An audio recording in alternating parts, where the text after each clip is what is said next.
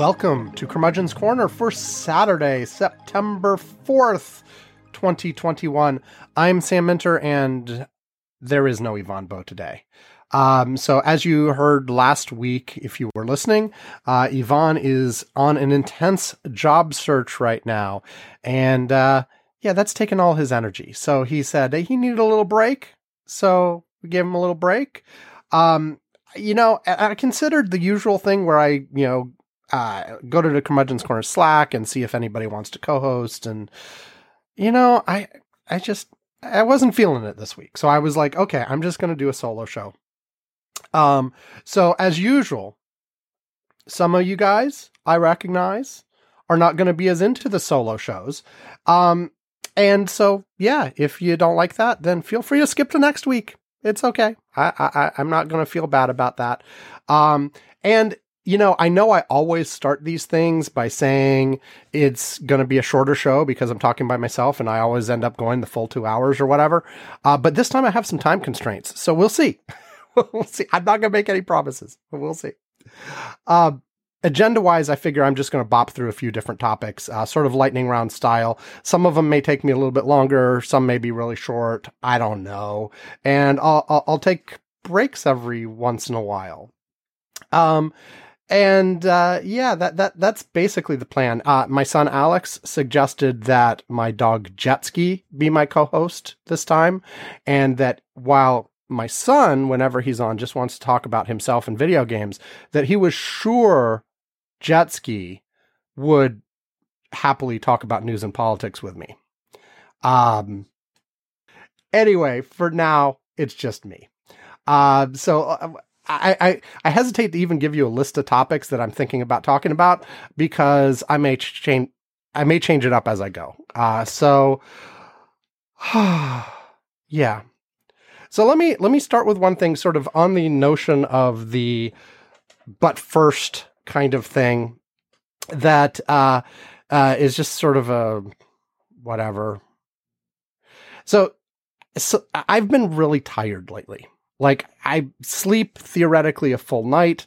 I get up. I'm still tired. I work as best I can. I'm still tired. I'm like sneaking naps wherever I can. Like, I fall asleep on the couch, whatever. I'm just tired all the time. But there is a reason.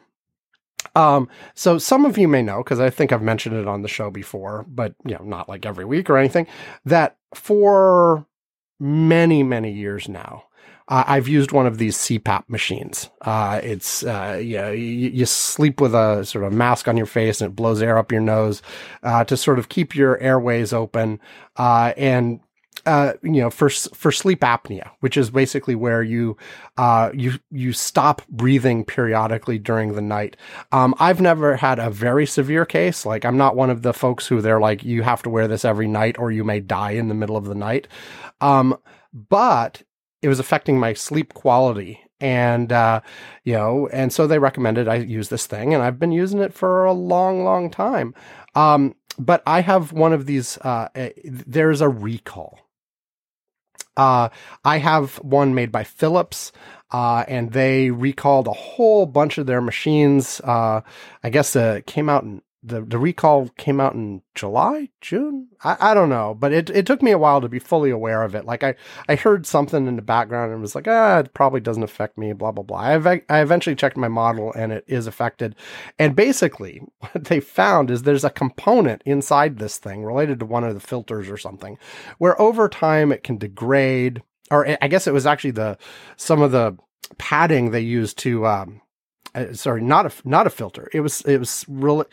It was related to some of the padding that's used to sort of dampen vibrations or something like that. Anyway, over time, it apparently degrades and can start, flaking off and getting into the air path.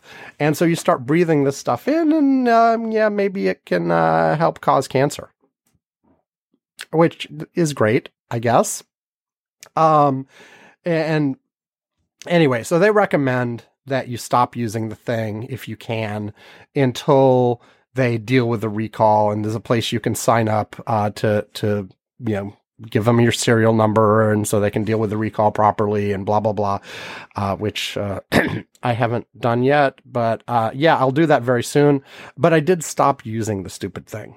And I can tell the difference. Like this whole time I've been using it, I sort of was like, I actually like the way it feels when I put it on. It helps give me like this clean, like I am now going to sleep because I put the thing on my face and it's sort of divides the day. I don't know. It makes like a clear delineation. Like, I usually don't have a lot of trouble falling asleep, every once in a while, but like I'm one of these folks who can lie down and boom, I'm out, most of the time.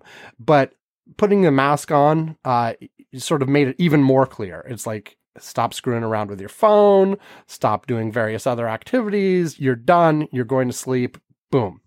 But I always, all these years I've been using it, sort of to myself said, I like how it feels. I like using it, but do I know it made a difference? Does it really change anything? I don't know. But like, stopping using this thing for a couple weeks, I feel the difference. Like I just feel tired more, and I feel like when I do sleep, I don't get as much out of it. And I keep thinking, I know it, like, I know they recalled it and I know the reasons why, but I want to use it. And of course, like, I'm not as good as I'm supposed to be. Well, I was going to say I'm not as good as I'm supposed to be on cleaning the damn thing. The reality is I barely ever clean the thing except when I replace the parts when they send me new ones. So I'm probably breathing in all kinds of horrible toxic things anyway with this thing. But anyway, I don't know. I just wanted to mention I've been tired. And apparently there's a causal reason that I can actually point to. So I'll get on like figuring out what I have to do. Like apparently like people are complaining with this recall that they're excessively long delays in getting replacement equipment or getting whatever fix they're providing, and people are going without and having trouble with that. And, for the people who are more seriously affected, it's a bigger deal. And, and to be clear, their recommendation is like, look, if this is a life-saving device for you, like if you need this to the point where there are serious medical problems that will occur immediately if you're not using it, well, keep using it. But, yeah, annoying. Anyway, that was my first thing. I'm sure no one really cares, but yeah. Okay, so moving on. I'm gonna stick with some light stuff for a bit before I turn to the more serious things, of which there are a bunch. There's the SCOTUS stuff with abortion. There's pandemic stuff. There's Afghanistan. There's the hurricane. Blah blah blah. I don't know how many of those I'll get to, but I will get to the more serious stuff. But first, a movie. It's Tora, Tora, Tora. It's a movie from 1970. As I usually do, I'll read the sort of Wikipedia summary. Or no, I won't. It's got too many names I can't pronounce. No. Yeah, I can do this. Tora, Tora, Tora is an 1970 epic war film that dramatizes the Japanese attack on Pearl Harbor in 1941.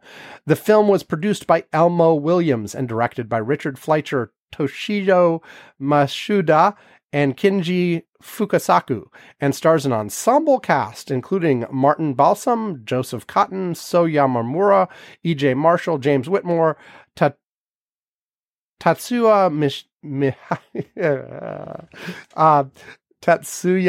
Mihashi, Takehiro Tamura, Wesley Addy, and Jason Robards. It was Masuda and Fukasaru's first English language film and first non-Japanese film.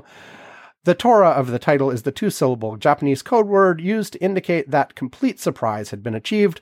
Japanese being a language with many homophones, it is a coincidence that Tora also means tiger. Okay. So, epic war movie, sort of a classic. I don't know. Like, apparently it didn't get like a lot of really super good reviews when it came out. Roger Ebert, also still from the Wikipedia page, Roger Ebert felt that Tora Tora Tora was one of the deadest, dullest blockbusters ever made and suffered from not having some characters to identify with. He criticized the film for poor acting and special effects. Blah, blah, blah. Other people were unimpressed. Blah, blah, blah. Negative reviews. They did like the action scenes and, aviation and history people liked it, apparently.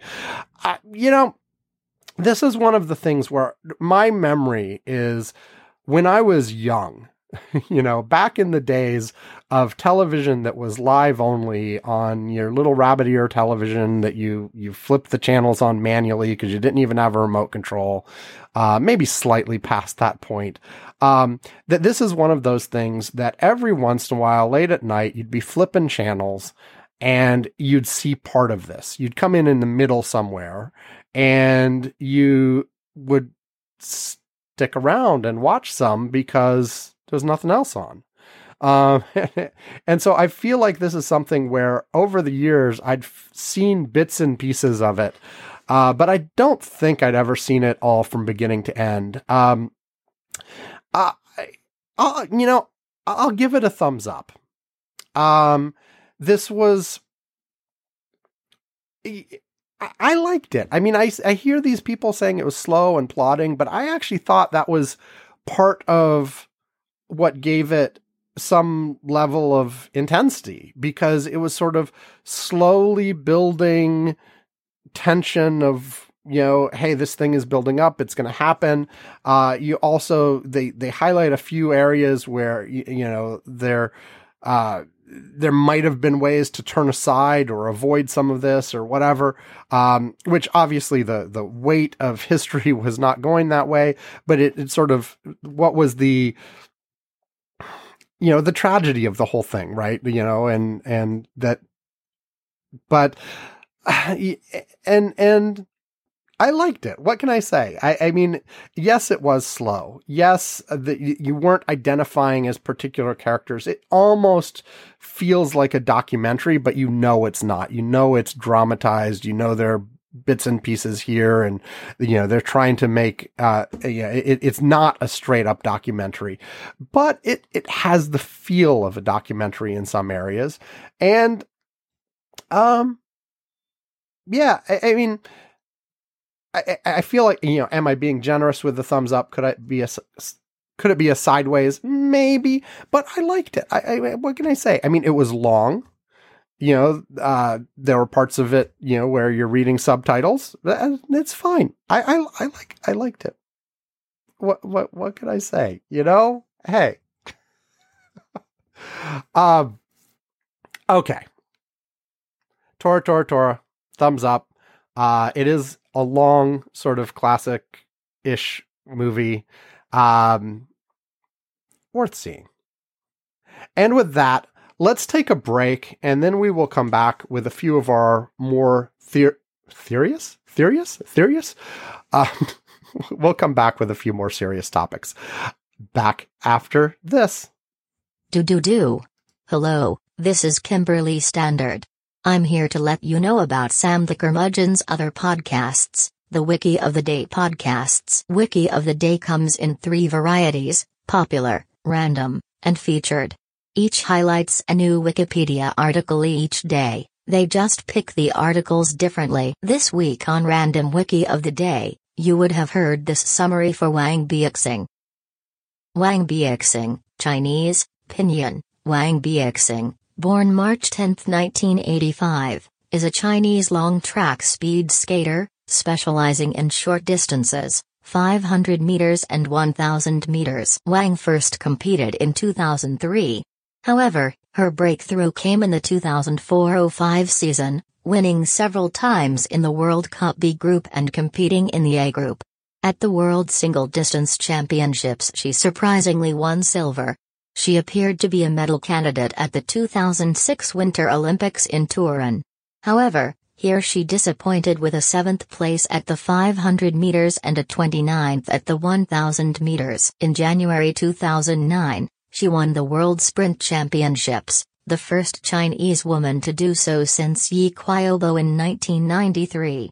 She won the bronze medal in the 500 meters sprint at the 2010 Vancouver Winter Olympics. She was formerly coached by a retired Canadian Olympic medalist and former world record holder Kevin Overland. That's it. See? Fun, entertaining, and educational, right? Okay, now look for and subscribe to the Wiki of the Day family of podcasts on your podcast playing software of choice, or just go to wikioftheday.com to check out our archives. Now back to Curmudgeon's Corner. Do. Our co-host is here. You know how I mentioned that Alex wanted our dog Jetski to co-host? I was hoping to record all this before they woke up, but no. So my dog is here. Hi, Jetski. What do you think about the Supreme Court ruling on abortion? I think I have no idea what you're talking about. Right. What do you think about the final withdrawal of U.S. troops from Afghanistan? Same thing. What do you think about the current news and developments on the pandemic? I haven't been looking at that. And what do you think about the effects of Hurricane Ida as it passed through the United States from Louisiana all the way up through New York and New England? I haven't been looking at the weather either, especially not in other places. Well, that was a successful co-hosting adventure for Jetski. I guess I'll continue on with a solo show. No, you won't. You'll continue with Jetski still. So what we're going to do is this segment is going to be Jetski's introduction lightning round. Dude, I've only got 45 minutes to finish what I'm going to do for real before I have to leave with Mom. No, so this I need is you. Jetski's lightning round. This is Jetski's lightning round.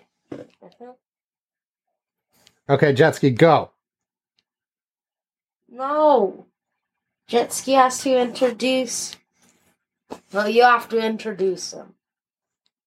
This is Jetski, who's lying down on the floor next to me, not saying anything. Hi, Jetski. Properly introduce him. Say stuff about him. Jetski is my dog. He's over 100 pounds. He's 3 years old. Almost 3 years old.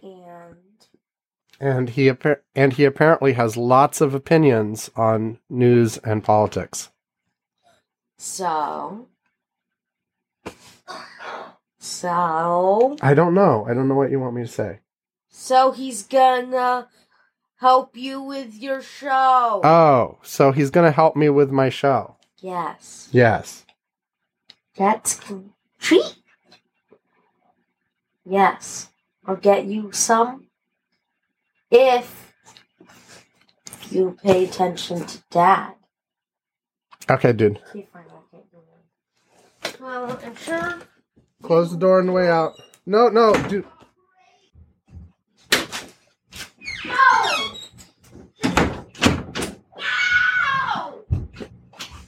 No! Sorry, I gotta get this done.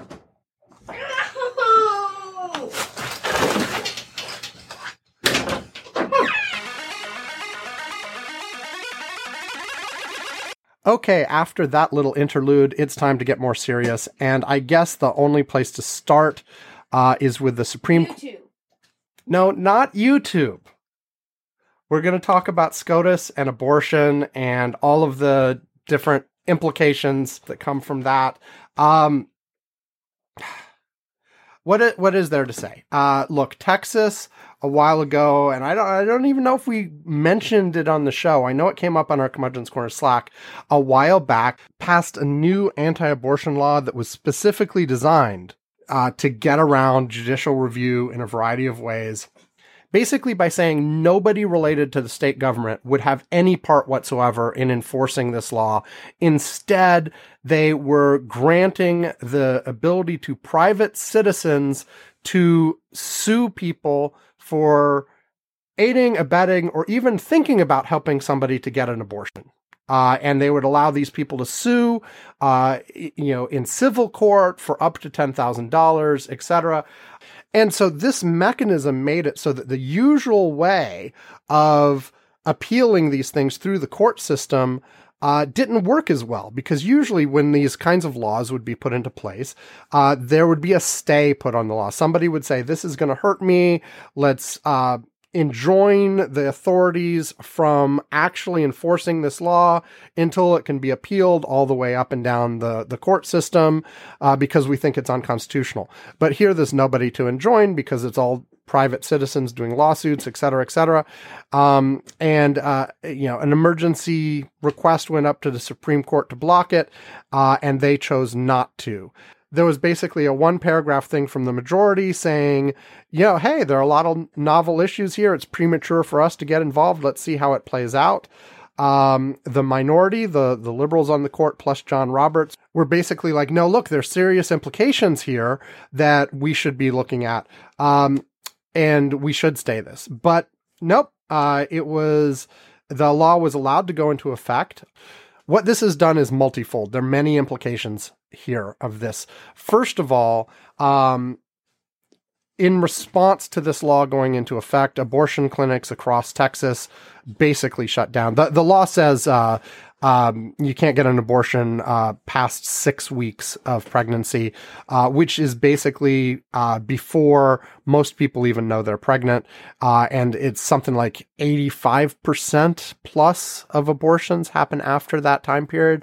And so it has suddenly become essentially impossible to get an abortion in Texas. So people will have to go out of state. But effectively, this means that the sort of mechanism envisioned in Roe versus Wade is out the door.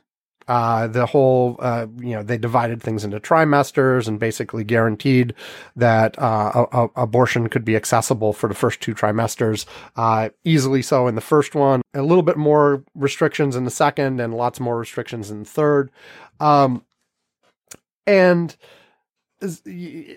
So people, by the way, there's a case coming up in the fall that directly will allow the court to potentially overrule Roe versus Wade.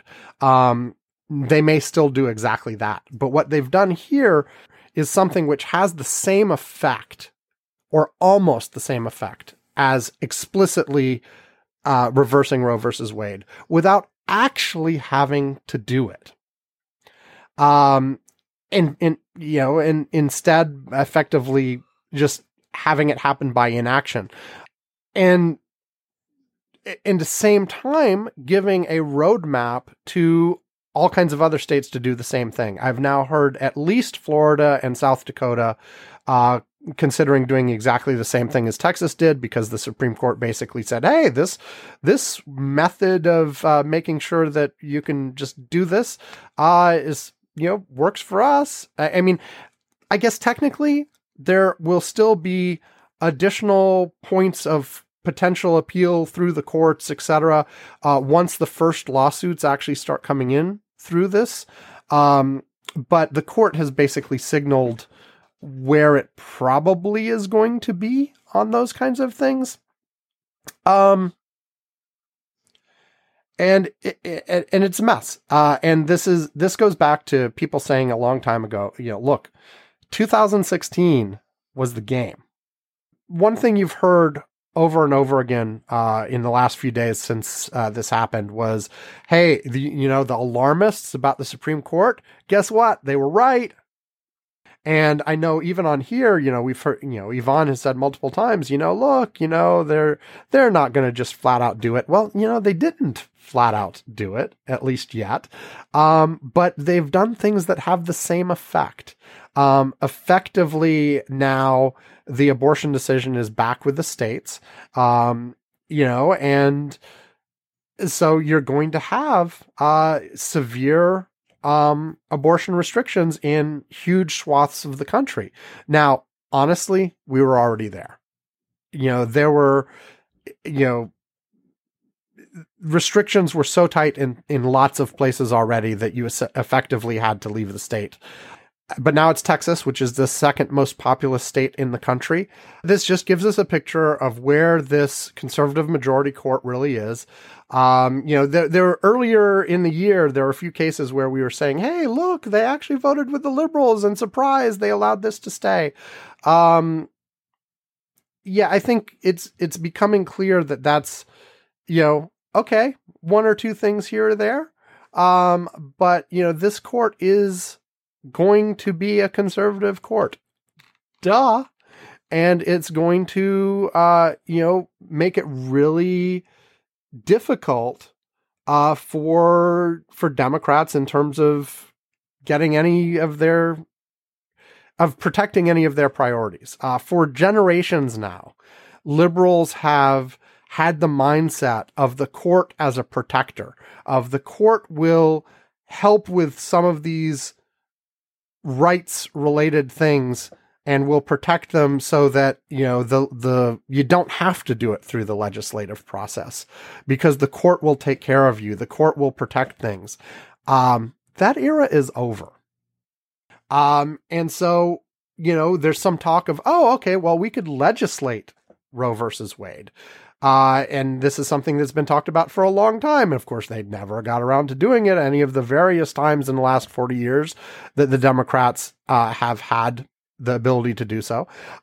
And so there's something in Congress right now that they're promising, we'll vote on that in the next few weeks, that would basically take the scheme envisioned by Roe versus Wade and write it into law. Okay, a few problems with that. As, in theory, it sounds good. In reality, you may not even have 50 Democratic votes for that, but let's assume you did. Let's assume you did have the 50 Democratic votes in the Senate. You cannot break the filibuster on that. You are not going to get to 60 votes. You do not have 10 pro-choice Republicans in the Senate. And are you going to break the filibuster for this? I've honestly said that this is one of the things I could see potentially breaking the filibuster, is if Roe versus Wade was eviscerated and it was clear that, abortion rights were at stake all across the country. That is something that maybe for that, the Democrats could decide that it was worth ditching the legislative filibuster over. But I think it's kind of clear at this point that, if Manchin and Sinema aren't going to move on the filibuster over voting rights, I'm not sure they're going to over abortion either. And for some of the same reasons. They've made their position very clear. Does this change anything? I don't think so. If the Democrats had 54 in the Senate instead of 50, and Manchin and Sinema weren't the swing votes, then maybe something like, massive abortion restrictions in Texas and other states would be enough to have them kill the filibuster and push through, nationwide abortion legislation that basically says the states can't legislate this. This is the nationwide structure for this. But I don't think we're there. The Democrats just aren't strong enough to do it. And which ties to, the larger topic. There's an editorial in the September 3rd Washington Post, an opinion piece. I'm of course looking online. I say it as if there really are the September 3rd Washington Post versus the 4th versus whatever. Anyway, there's an opinion piece published September 3rd in the Washington Post by Paul Waldman, titled "The Harsh Truth of This Moment. Republicans Understand Power, Democrats Do Not." And I think this is a theme. We've talked about it before on this show. But I recommend folks go read that opinion piece because I think it points out something that is an important difference between the parties. Right now, the Democrats have the White House and the Congress, but you can barely tell because, they're not able to sort of push through their agenda. And yes, earlier in the year, we got this big relief package related to COVID and, looks maybe infrastructure will go through. That's still, frankly, on the line. But, examples given by Waldman here, just starting off. Right now, I mentioned infrastructure. Joe Manchin proclaimed his intention to sabotage the agenda if the infrastructure stuff isn't drastically pared back, unless somebody thinks it's too partisan. And that's the second part of the infrastructure, the reconciliation bit with all the human stuff. And meanwhile, Republican-run states are, making it easier to carry guns. The school boards and election boards are doing all this anti-mask stuff in various places, anti-vaccine, just all the stuff. The voting rights stuff is happening all across the country, and the Supreme Court is like, sure, that sounds fine. And Waldman's main point is, here's I don't want to just be reading from stuff, but here's what he says. We're seeing what a profound difference there is in how Democrats and Republicans view power. When Democrats have it, they're often apologetic, uncertain, and hesitant to use it in any way that anyone might object to. Republicans, on the other hand, will squeeze it and stretch it as far as they can. They aren't reluctant. They aren't afraid of a backlash. Whatever they can do, they will do. Democrats are often like, we'd like to move forward, but what can we do?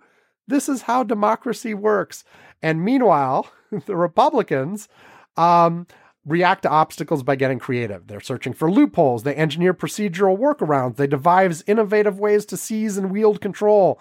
When they come up with an idea and someone says, that's madness, no one has ever dared try something like that before, they know they're on the right track. And I think we've definitely seen this. I mean, and the hesitancy of the Democrats to use all the tools potentially available to them has been a recurring theme.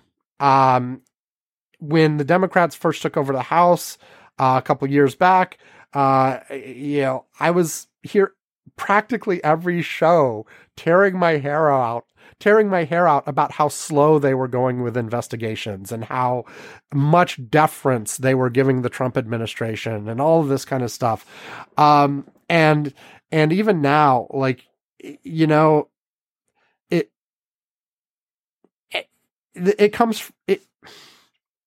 and even now, they seem to still have not fully internalized this lesson. There was a brief period at the beginning of the Biden administration where they did push through on a party line basis that COVID relief bill. That seems like, aha, they know how to play the game now. And then we entered months and months and months of negotiation with the Republicans on infrastructure. And maybe it'll bear fruit. I gotta give Biden and company credit for how far they have actually gotten on this. But we're not quite at the finish line yet. We'll see how it goes. It doesn't feel like the Democrats recognize the full danger that they're in right now. They're like, we've talked about this with the voter rights stuff. We've talked about this with the courts. Just generally speaking, the Republicans are setting themselves up for the next bit. And the Democrats are still trying to play nice, still trying to respect the norms of how things were supposed to work. And a lot of this, comes from Biden, comes from the top. I believe he really is a true believer in, hey, let's get it. The most important thing is to get back to normal and to get back to the world where Republicans and Democrats can work together to do things and blah, blah, blah. And he's emphasizing that.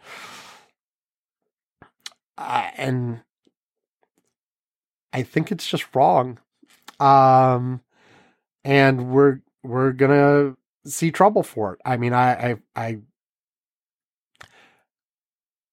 just to back up a little bit, like the gloom and doom view of things, which is mostly where I am, to be frank, is that the Republicans are going to use their advantage in states where they control state legislatures to take as much control of the election process as possible, especially in sort of purplish states that have been red, that are trending blue, to delay that flip from red to blue as long as possible, push it out another decade through redistricting, and use that to take back the House, use that to continue to push extremely conservative agendas in not only the deep red states, but also in purple states, to try to fully entrench as much as they can for as long as they can. Like, there may be demographic trends that are against them in the long run, but by clever use of redistricting, not just at the not just at the congressional level, but also for state house, state senate, those kinds of things. Make sure that they're going to retain power for a long time, even once they lose the majority in terms of public opinion.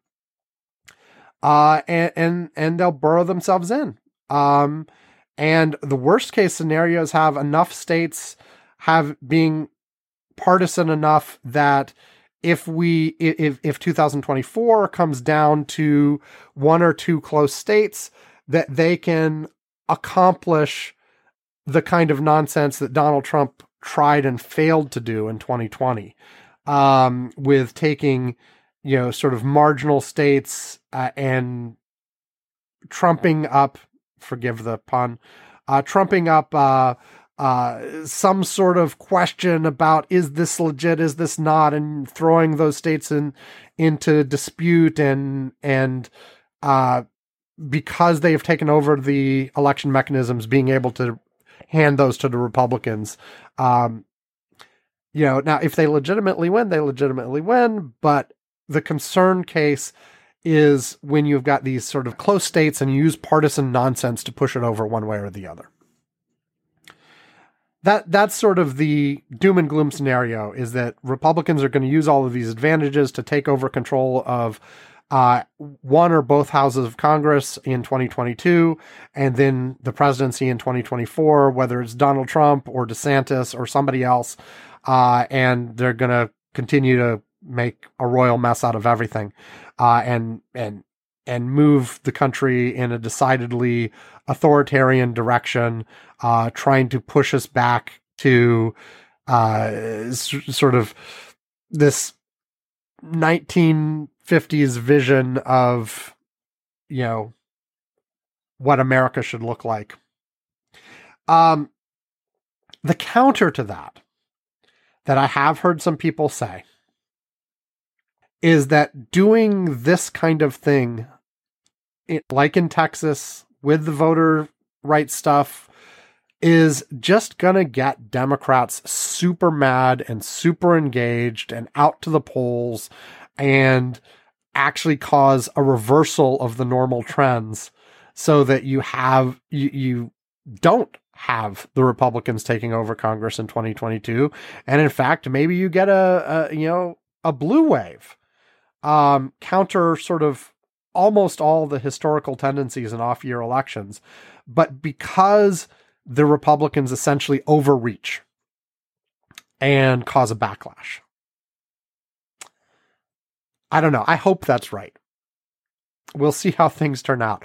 At the moment, I'm in the pessimistic camp, but we got a long way to go yet. We got a long way to go. So we'll see. I keep saying that, but I mean, what else can? I mean, we'll see. In the meantime, people are also talking about, is there anything that can be done executive action wise for the abortion situation in Texas and some of these other states?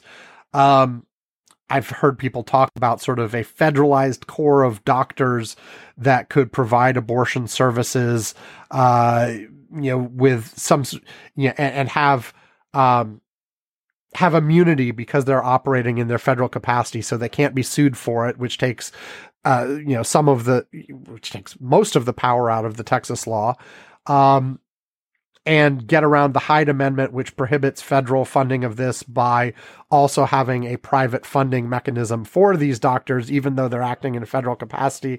It all sounds kind of Rube Goldberg-like to me, but this is the kind of thing where, going to what I said about the Democrats sort of utilizing what power they have and being creative, that's what you want to see, is like, let's actually have a fight. Let's try to do stuff, as opposed to, oops, well, that's what it is. At the same time, I do want to have, I understand the Democratic pull your punches, because I feel that way. Like, there was that whole thing about the back and forth on the eviction moratorium, where the Supreme Court said, no, CDC does not have this authority. If you want to do this, it has to be done through legislative action. And they were pretty darn clear about that. And the Biden administration looked at that and at first consulted their lawyers, and their lawyers were also like, yeah, that's pretty clear. We can't do this. We would have to do it through legislative action. And then Congress did nothing, and it expired, and there was a lot of pressure on the Biden administration to do something. And so the Biden administration did an extension anyway. And you could see Biden himself, when he did it, was like, yeah, the courts will probably knock this down. We've got a few lawyers that say they might not. Most of the lawyers say they will, though. So, but we'll just try it, and maybe that'll give people a little bit of time, and give them like a few weeks before the court indeed struck it down and said, we meant what we said. And I feel like the Biden administration taking that action was actually a bad precedent, because they were clearly doing something they knew would get struck down. And I'm not sure that's the right way to go either. But at the same time, come on, be creative, be aggressive, do stuff. But I recognize reality at the same time. I wish we didn't have Sinema and Manchin blocking everything right now, because that is effectively what they're doing. Because I feel like there is enough danger here that the Democrats absolutely should be killing the filibuster. They should be doing court reform to put in term limits on the court and add justices to the court, whatever. They should be doing things like that. They should be adding states. They should be being super aggressive to try to rebalance things, to blunt the various advantages that Republicans currently have in terms of being able to influence things disproportionately to their actual numbers. But that's not going to happen. So we'll see. Okay. That went a little bit longer than I intended. Let's take a quick break. Let's take a quick break and see what else I have to talk about. I'm actually out of time. This is the time I said I needed to be done because I needed to move on to other things.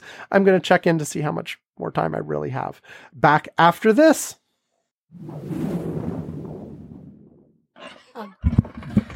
Hi, I'm here.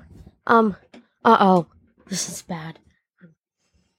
I don't have much time.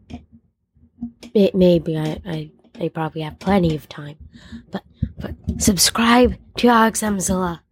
It's awesome. I've been publishing 2 videos a day for the last few days now, and yesterday I actually managed to do 3. So subscribe to Alex Emzilla. Just forget Curmudgeon's Corner. Curmudgeon's Corner is stupid. Just forget Curmudgeon's Corner and Alex Emzilla. Alex Emzilla. Alex Emzilla. Do it.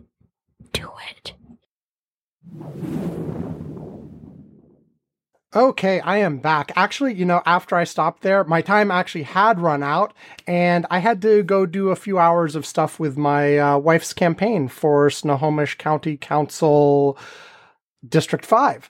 But I'm back in between 2 events to try to really wrap this up real fast, and then I'm going out to more campaign stuff.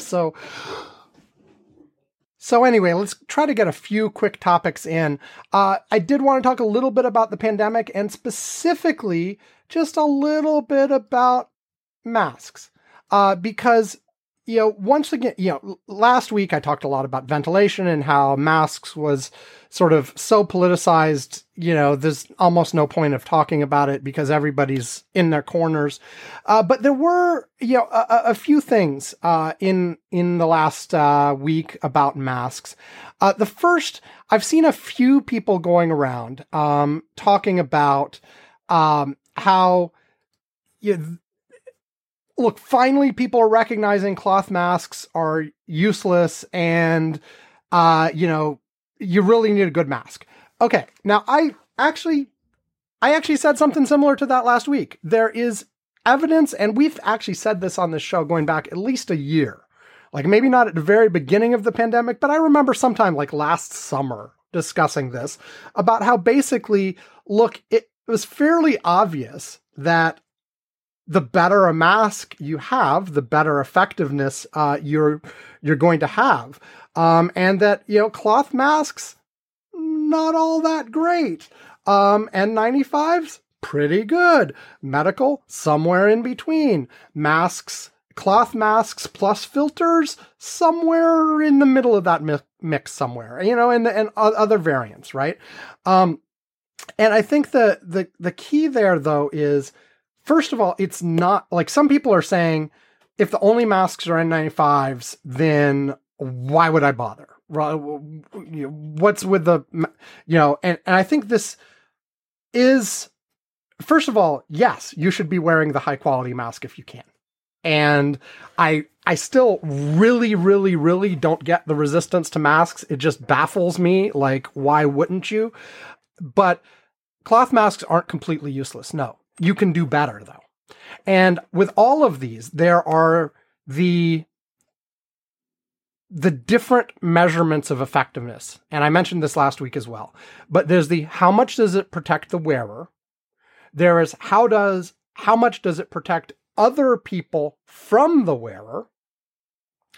And there is how much does it help control spread if lots of people wear them? And those are 3 different things to look at. And I think what is frustrating is that people will take things on the first one. Does it protect the wearer? And be like, that's the whole story. And that's the smallest part of the story. It was clear very soon after things started that cloth masks were not particularly effective for protecting the wearer. They still helped with protecting other people from the wearer, but even then, better masks were better. But when you started to look at it in protecting other people from the wearer, cloth masks still were quite helpful. So from the point of view of protecting the wearer, yeah, cloth masks don't do very much.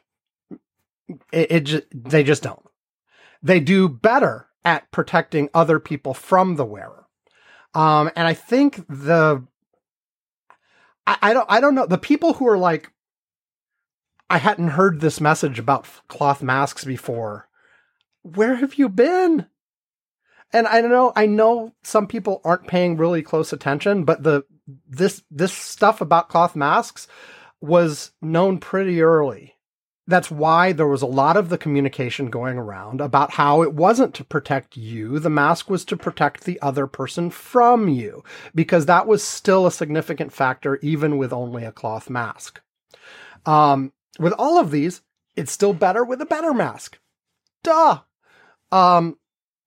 But the study that came out this week that sort of goes to the most important of these things, which is, how does it control spread if lots of people are wearing masks? Showed positive effects. Okay. So here's one article summarizing it. Massive randomized study is proof that surgical masks limit coronavirus spread, authors say. This came out the article came out September 1st. The Washington Post article is by Adam Taylor and Ben Guarino. And one of the significant things about this study is it's one of the first on masks that was done at scale and randomized.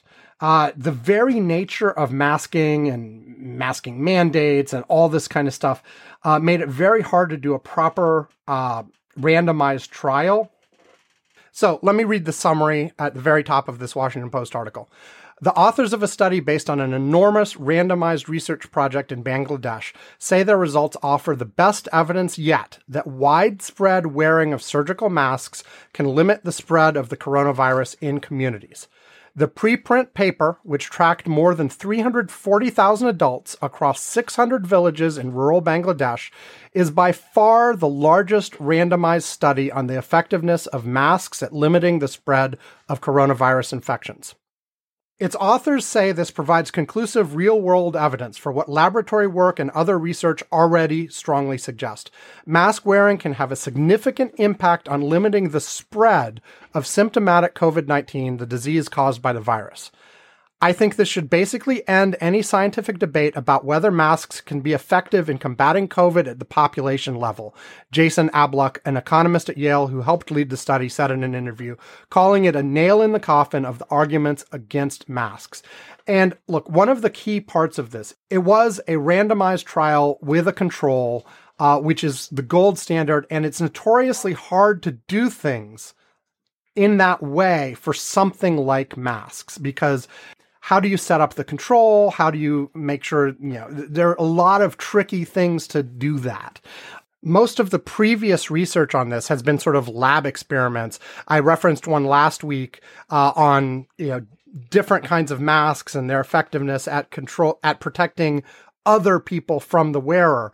And that was, basically a device that would squirt out droplets into the mask, and they'd have another thing measuring how many escaped the mask and blah, blah, blah. And most of the evidence on masks had been of that sort rather than this kind of thing. Also, you see people doing comparisons of communities based on the presence or absence of a mask mandate. And the problem with that is you're confounding the presence of the mandate versus the compliance with the mandate and how good people are doing it. And also by the type of mask, again, like what percentage is wearing cloth versus surgical versus something better, blah, blah, blah. And this does surgical, which is better than cloth masks, but also cheaper and easier to wear than the N95s, and don't have to be as carefully fitted, et cetera, et cetera, et cetera. So it shows effectiveness for sort of the better for the middle of the line, right? For not the sort of homemade cloth, but also not sort of the professional grade N95s. And so look, this, the anti-mask people kept saying, where's the randomized control trial? Well, here you are. It's not just sort of modeling. It's not just looking back at whatever. It's an actual full-scale test at volume. And look, when you sort of start putting this to, well, what does this mean for policy? What does it mean for whatever? Now, that's where it gets hard. Because where does the mandate come in versus wearing? Like this study, for instance, actually didn't just say,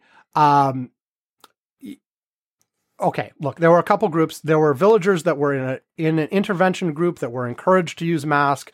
There were others in a control group where they made no such encouragements. So it wasn't a mandate. It was just an encouragement. But they also had people in, assessing the level of actual mask wearing and physical distancing through direct observations and such at various public places around these communities. So they were measuring the actual mask usage, not just whether or not there was a mandate, because I think that's one of the things that, has made it really hard to pull apart all of these patterns when you're looking, when people do things like, compare state A to state B or whatever, just based on what the policy was, is because lots of people weren't following the policy. And even the people who were following the policy weren't all that great at it and weren't consistent. And you got the people wearing the mask under their nose or the people who wore their mask at the grocery store, but not when visiting their family or whatever. So anyway, I think the evidence is clear on masks.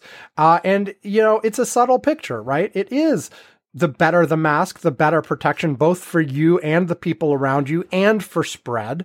I think the fundamental key in like this kind of study is it was on population effects of like, if you have a certain percentage of people wearing masks, what's the effect on the spread of the disease over a large population? It's not talking about either, the protection to me personally if I wear a mask, or the protection to the person in front of me if I'm wearing the mask and I'm infected. It's talking about the population effects, because a lot of what we see here is the cumulative effect.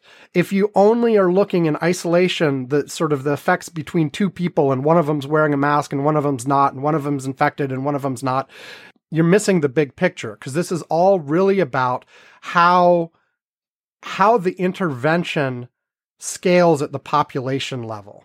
And I think this is one of the problems that, especially in this country, well, I shouldn't say especially in this country, in lots of places, we've had this problem, because there's this pernicious thing that the actions are about individual protection.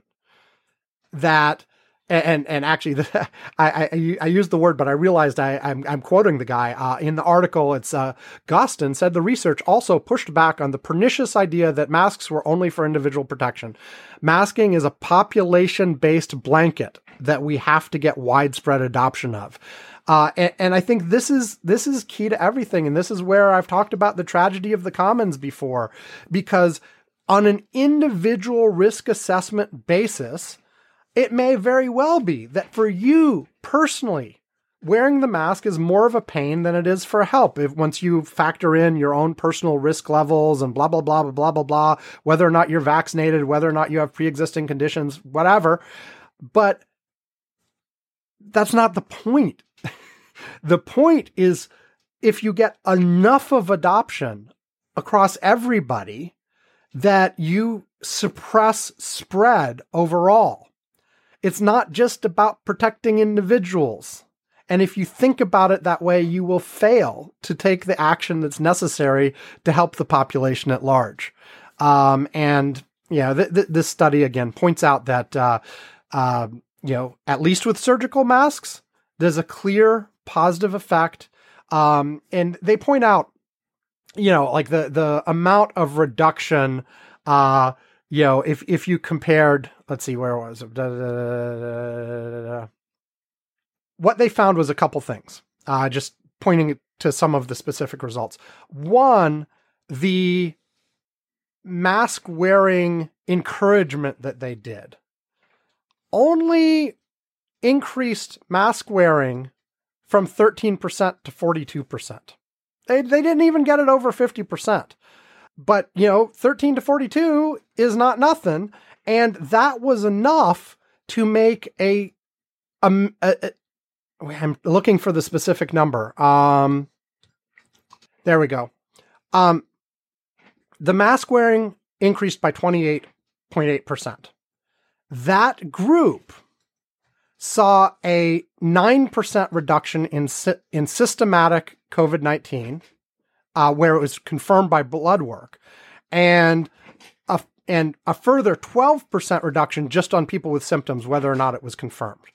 So even though they didn't get mask wearing above 50%, even though it was still, not everybody, there was a significant reduction in symptoms and spread and everything else. And that was with surgical masks. You could obviously do much better, if you've had everybody in N95s. Now, N95s are harder and people get them wrong. And so surgical masks is probably the right compromise.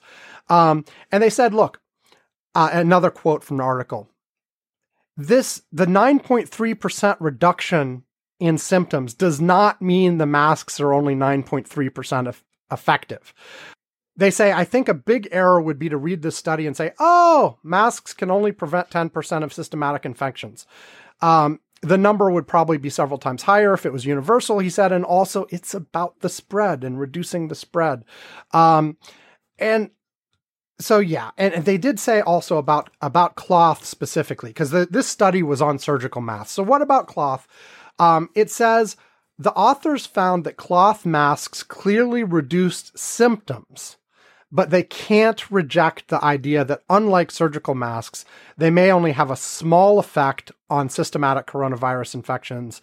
And so, yeah, look, no question. I think the evidence is pretty clear at this point that just cloth is not where you want to be, especially in the world of Delta. I would say at the bare minimum, you want cloth with filters, but probably you really want to be at least a surgical mask. And arguably the surgical masks, aren't even, like the people who have trouble with cloth masks might be okay with surgical masks. I mean, so it's not like it's cloth. It's not like it's cloth or N95, and those are the only two options. The surgical mask is right there in the middle, and it has shown proven effectiveness in a way that cloth, less so.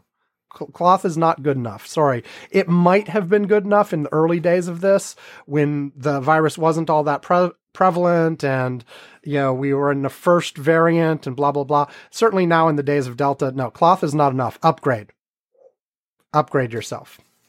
But surgical masks are still very good. N95s are even better. N95s, not only like the surgical, helps with spread overall, but if you're looking for actually protecting yourself, N95 is the way to go. So, okay. I had two more things to talk about. We will take another break and I will be back to them in a little bit. Back after this. Hello. Hi. Oh no. Have to be quick. 21 CPU. Oh no. Subscribe to Alex Sumsla. Alex Sumsla is better than, oh. Wait a minute. Oh. Then, it's way better. Yes, and it's better. And I know I've already said this, but I need to say it again because it's so important. This is important. Subscribe to Alex Sumsla and forget Curmudgeon's Corner. Important. Very important. Anyway, do you? Okay, I'm back. Well, after that last segment, I actually left again, did another campaign thing with my wife, got home, gave Alex some attention because I'd been not giving him attention between the campaign stuff and this recording. And then after that, we ate and I fell asleep. And so it's not actually Saturday anymore as I'm finishing this up. But it's still the Saturday version of Curmudgeon's Corner because that's when I started the recording. Okay? Yeah, whatever. So anyway, this is still the Saturday, September 4th edition, but as I'm recording this, it's already the 5th. Anyway, regardless of all that, just a couple thoughts that came to mind on the last topic before I move on. One, I talked about how masks thought about properly is not personal protection. It's not even protection for the people you come in contact with if you're infected, but it's a population protection measure. And that's how we really should be measuring effectiveness and everything else. And there was that one study about that. Just to point out, the exact same thing is, of course, true of vaccines. Yes, they protect you.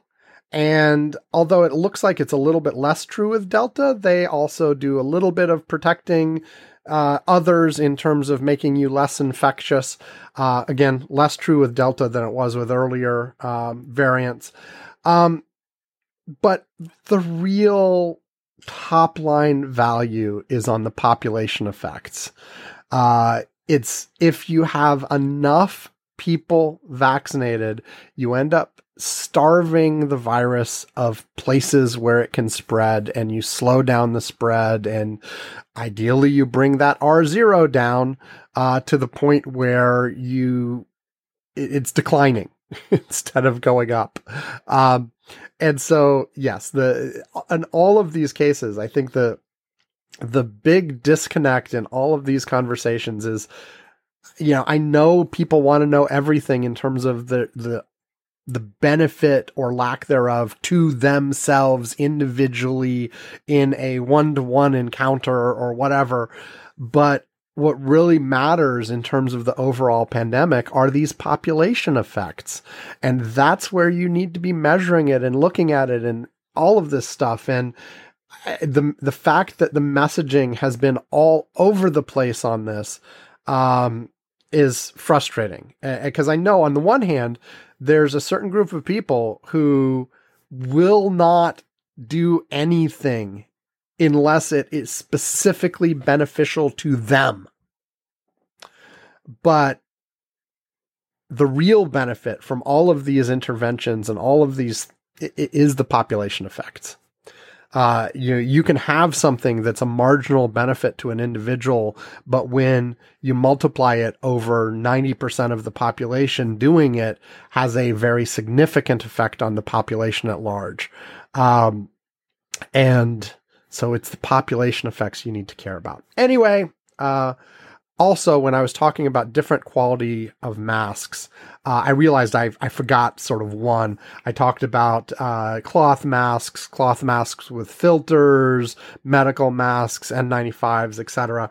The other one that was out there a lot was multi-layered cloth masks. And it just all fits in a spectrum, right? I think the multi-layered cloth masks are about where the filtered ones are. Depends on the number of layers, depends on quality. All of that kind of stuff.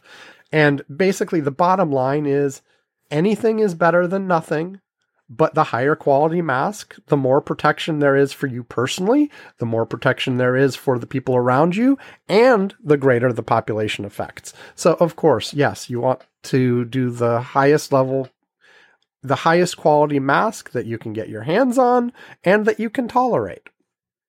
Anyway, yeah. And I think, again, the messaging, the fact that at the very least, single layer cloth masks weren't good enough and you needed to go to multi-layer or filtered cloth masks has been around a long, long time.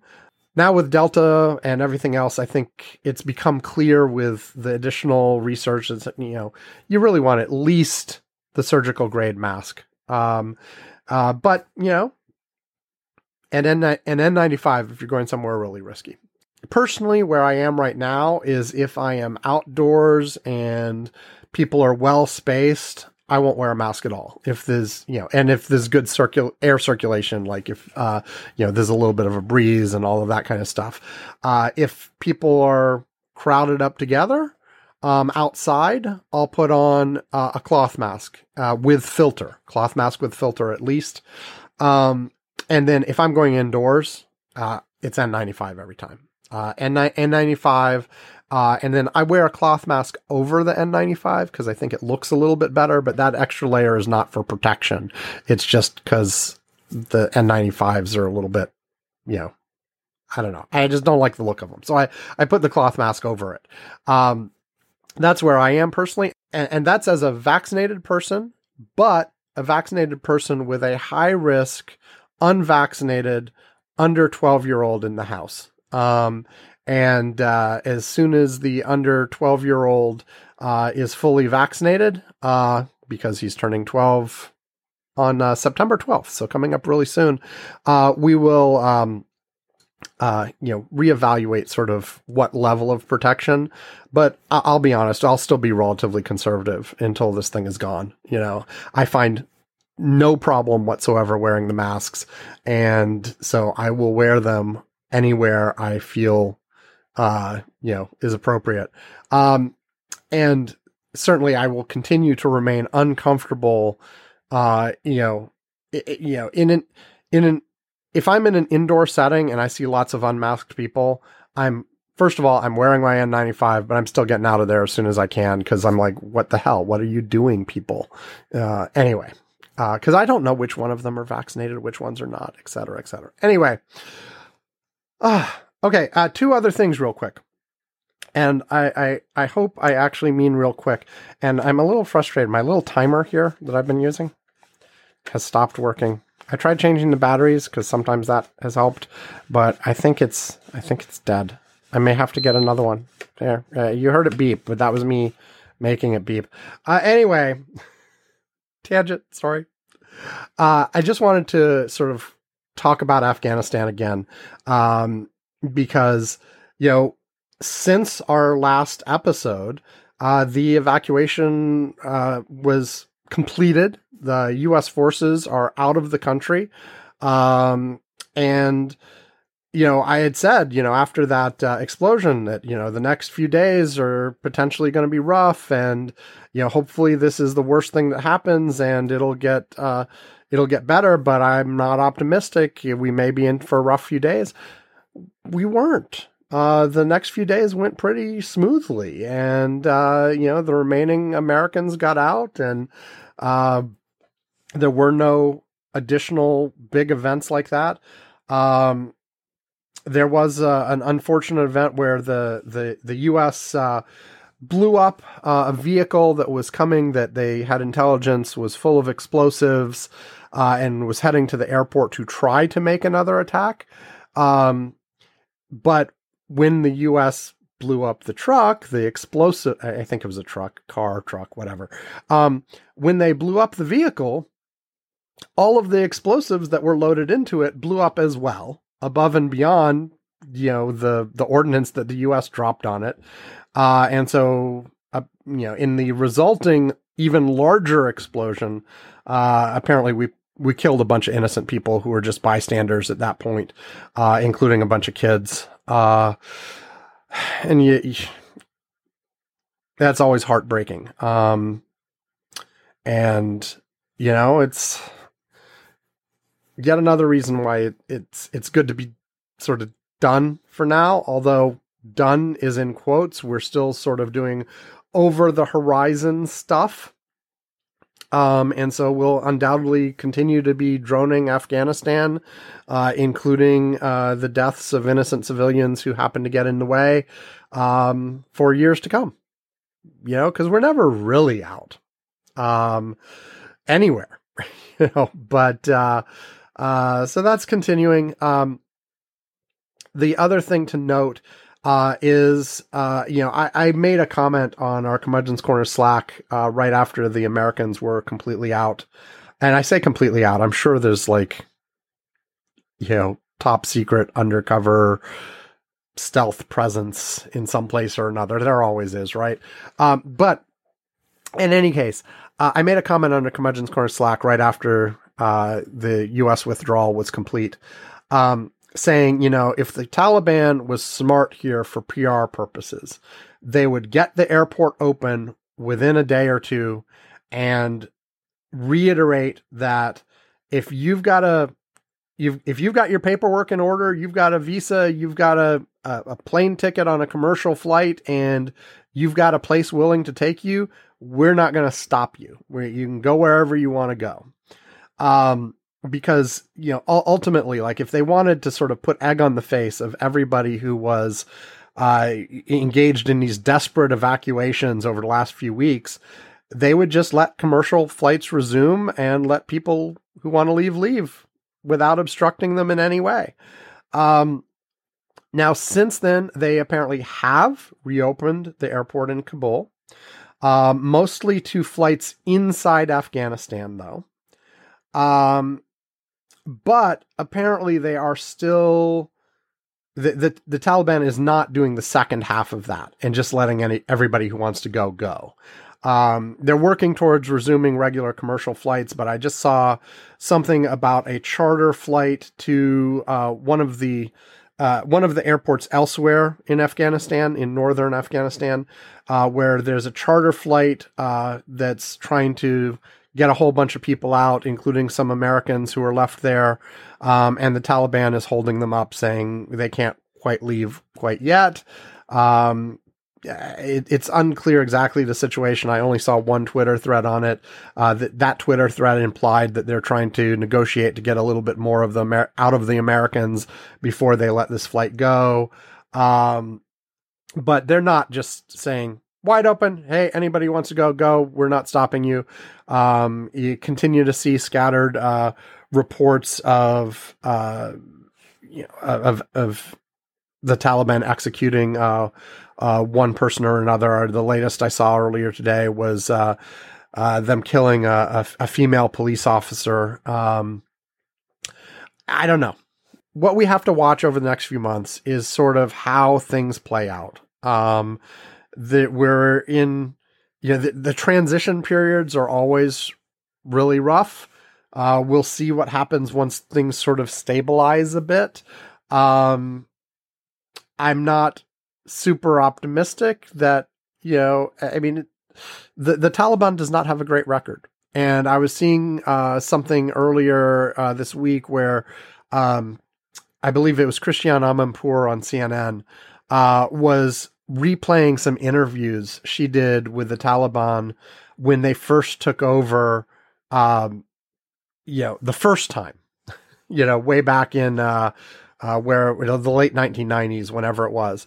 And they made a lot of the same promises that you're hearing them say now in terms of, of course we'll be good to the women. Of course we'll allow this. Of course we'll allow that. And then they didn't. So whatever talk of sort of the new Taliban or Taliban 2.0 or, whatever, as usual, it's watch what they do, not what they say. And we'll see what happens. It's not likely to be great, but we'll find out. And meanwhile, in terms of the U.S. and political implications, we'll see just how fast this sort of disappears from the public consciousness. And it depends on what ends up happening on the ground in Afghanistan and how much publicity that gets, and whether or not you have, new terrorist attacks from Afghanistan.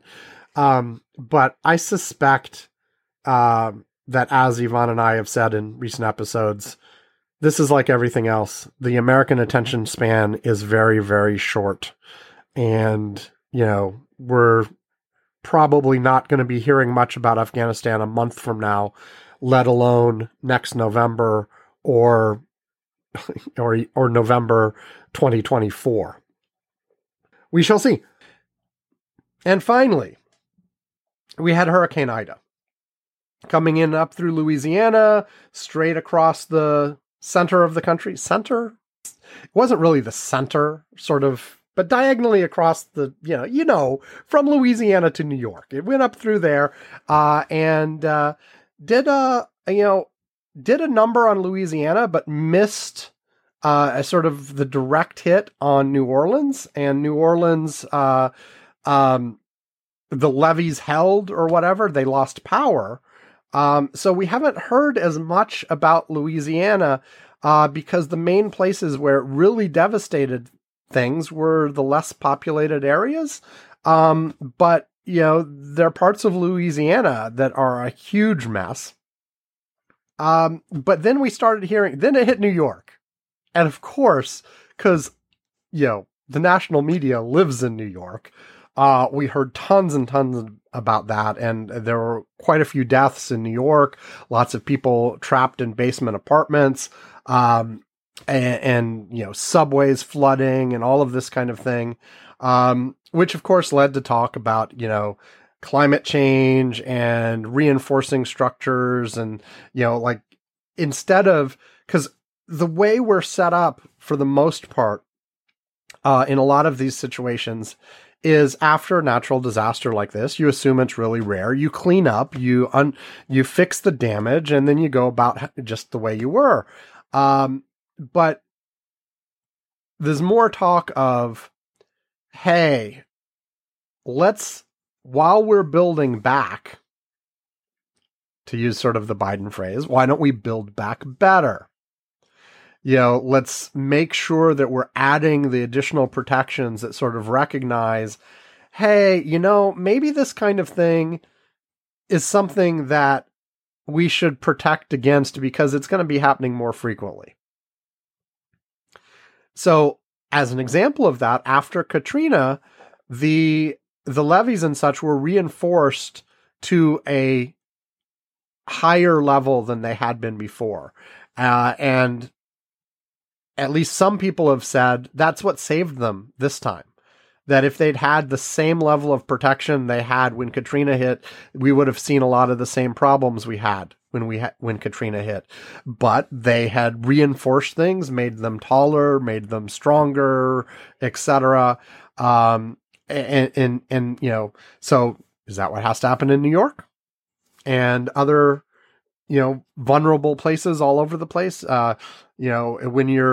When we're building in California, do we have to just take into account the fact that there are going to be more fires? And so what do you have to do to build in such a way to, as much as possible, protect where you are building against that, etc. It seems only prudent to me. Like, on the one hand, and this is, sort of, there's all of the climate change things about, like, if you really want to stop or reverse the global trends, you have to do incredibly dramatic, rapid changes to human behavior.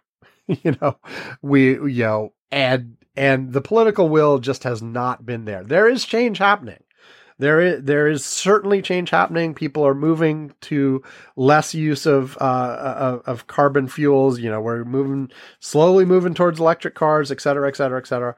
There is movement there, but it is much slower than the amount of movement that the experts say is really required to stop things from getting a lot worse before they get better. We're already at the point, by the way, if we went to worldwide net zero carbon right now, things would still get worse for a few decades before they'd start getting better, just because of what's already been put into the air. So there's long-term effects everywhere, which again, same kind of tragedy of the commons we were talking about with masks and vaccines applies here too. Because if you're doing a personal calculation of risk or whatever, you're going to end up doing one set of things, but in order to have the global effects you need to be thinking at a population level, at a worldwide level, and people have a lot of trouble with that. In any case, there's movement happening, but way too slow, which means regardless, like I said, even if we were perfect tomorrow, things are still going to get worse before they get better. So we have to be thinking of ways to mitigate and ways to just deal with it. And, given that, we're going to have, higher sea levels, more extreme temperatures, bigger storms, etc. What do we have to do infrastructure wise to better protect against those things? And if you look, Biden's infrastructure bill includes some stuff along those lines. Most of it is in that second reconciliation bit. And we'll see what happens with that. But I think it's something that has to be thought of on, a national level, a local level, a state level, all up and down. People need to be thinking about this stuff now. And it's, the tendency, of course, is to only be reactive and not sort of anticipate the thing that could happen and deal with it in advance. And I understand that. I mean, even in the case of I'm thinking about, myself and our house and maintenance and all this kind of stuff. It's much easier to say, oh, okay, let's go spend money on this and fix it once something is a blatant problem than, hey, we could in advance do this thing that would make it safer in the future, because you've always got other competition for what to do with that money. But at the very least, if we can't muster the ability to be completely proactive and sort of anticipate what's coming and build the protections and strengthen things in advance, at the very least, when things fail or when we're doing routine maintenance anyway, there should be a policy of always making it better than it was before, not just bringing it back up to where it was, but make it better. Okay, everything got flooded. What do we have to do? Not just mop it out and go on as if nothing happened. What do we have to do to put something in place to keep it from getting flooded next time? I don't know. Even that is hard sometimes because these things are expensive. And so, but in the long run, I mean, if you add up all of the money we spend reactively after there has been one of these natural disasters, it ends up costing more than it would have if you had put in the money to put in protections in advance. So if you really want to be smart financially, you don't just wait and react once something has gone wrong. And I'll add, this applies to everything. I mean, this is true of healthcare. It's a lot cheaper to deal with things preventively than to deal with problems after they occur. It applies with COVID in terms of vaccine versus treatments after you catch it. It applies to pretty much everything, it's why and we fail there too. For some reason, no one, the concentration is never on prevention. It's always on dealing with problems after they occur. It's really annoying. And I admit there's a human psychology thing to it. It's true of me too. I admit it. But it's certainly true of healthcare. It's true of, cybersecurity things. Yvonne and I have talked about this before. Industry just keeps treating this as we'll deal with it when it happens rather than doing the prevention. And it certainly is true of infrastructure, and anticipating climate change and other problems. And hell, the stupid building collapse down in Florida the other day, completely preventable if they had taken the time to do the appropriate remediation efforts early. But no, they were like, oh, it's going to cost a lot of money. Let's dither. We don't want to spend it, blah, blah, blah, blah. And years go by and the building falls down. Yeah. Anyway, I think that's it. It's in the middle of the long Labor Day weekend. As I'm finishing this recording, I'll have this episode out before the Labor Day weekend is completely over. Probably, well, I don't know. It's these days it's usually early Monday morning when I put it out. I like to have it out earlier. Like the notion is that there's an episode recorded every Sunday through Saturday week, and that I try to get it out before the end of Saturday UTC, but I haven't actually made that before the end of Saturday UTC deadline in like a year. I don't know how long it's been. It's been forever, because it sort of slipped from Saturday to Sunday, and then from Sunday night to early Monday morning before I have to go into work. It's all remote at the moment, but you know what I mean, before I have to switch to work mode. But anyway, we'll see. I'll get it out tonight or tomorrow morning. Anyway, thanks everybody for listening. Yeah, you know the usual stuff. Do I have to say it every time? I feel like sometimes I should just record this bit.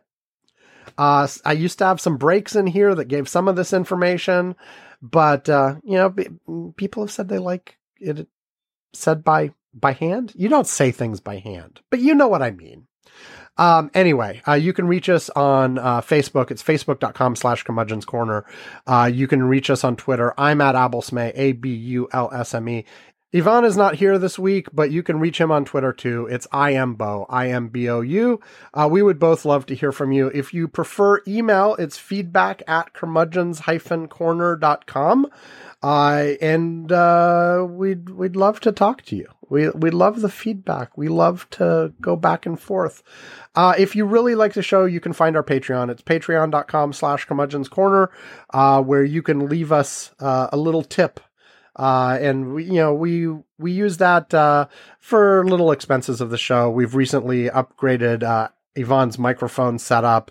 Once every few years, we've done sort of a Curmudgeon's Corner meetup. Well, we've only done one, really. But we'll do another one someday after the pandemic is all calmed down and all this kind of stuff. We'll do another one. And the Patreon money helps with that as well. And at $2 a month. Oh, hey, I should mention. Yeah, I was going to mention the Patreon, the Slack at $2 a month or more, and I will in a second. But you can get other things too. We'll mention you on the show. We'll ring a bell. We'll send you a mug. I need to replace my own Curmudgeon's Corner mug. The one I have has a little crack, so I sort of took it out of rotation for actual use, and I just have it up on a shelf. So I should get another one to actually use for myself. But anyway, you can get a mug. You can get all kinds of stuff. And like I alluded to earlier, at $2 a month or more, or if you just talk to us in all of the other ways I talked about, you will get invited to our Curmudgeon's Corner Slack, which is a chat room where Yvonne and I and a bunch of our listeners are chatting throughout the week, sharing links, and talking about the news of the day.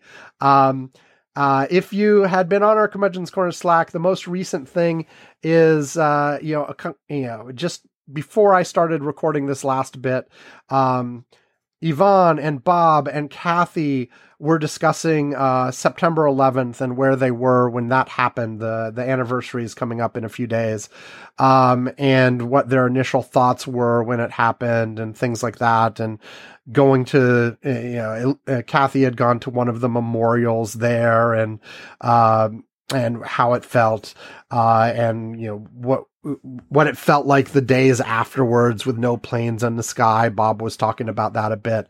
So yeah, you got this kind of thing, and we've got sharing links as well. We've got a lot of talk about the Texas thing. We've got some talk about some hospitals in certain areas of the country are no longer able to restrict visitors from coming into the wards for COVID patients, which of course was a major problem before. You had people the families weren't able to visit, and that caused lots of stress. And you had these people saying goodbye versus via Zoom and FaceTime and things like that. And that was all horrible. But apparently Now the families are coming in and they're not following safety protocols. They're refusing to wear masks, even in a COVID ward, where they're surrounded by COVID positive people who have a bad enough situation that they are in the hospital or even in the ICU, and the nurses are complaining about family members coming in and messing with the equipment and taking off their masks and doing this and doing that. Even like sneaking in ivermectin and, or however you say that, and trying to give it to them, secretly, because the doctors won't give it to the patients because they're treating them the proper way and giving them the right medicines. And that is not actually recommended. So all kinds of stuff like that. Anyway, let's see what else. Anything else on here? Yvonne noted that Willard Scott, the longtime weatherman for the Today Show, died at age 87. We've talked about, all kinds of other things. Good conversation, both on, I guess most of what I mentioned was serious topics. Oops. We do have, some other things. Our listener Greg shared a picture of a puppy. We've had some stuff about Richard Branson's Virgin Galactic flight a while back. Turns out there was a bit of a problem on it, and the FAA has grounded them pending investigation because they didn't quite follow the rules on that flight, and they got home safely, but there may have been a few things that happened that should not have happened on that flight. All kinds of stuff. We have good discussions. Anyway, that is it. Thank you for joining us. You probably won't listen to this before the end of the Labor Day weekend, or maybe at the very trail end of it, but hope you had a good Labor Day weekend. If there is anything left of it, enjoy the remainder. And, have a great week. We'll talk to you next time. Goodbye.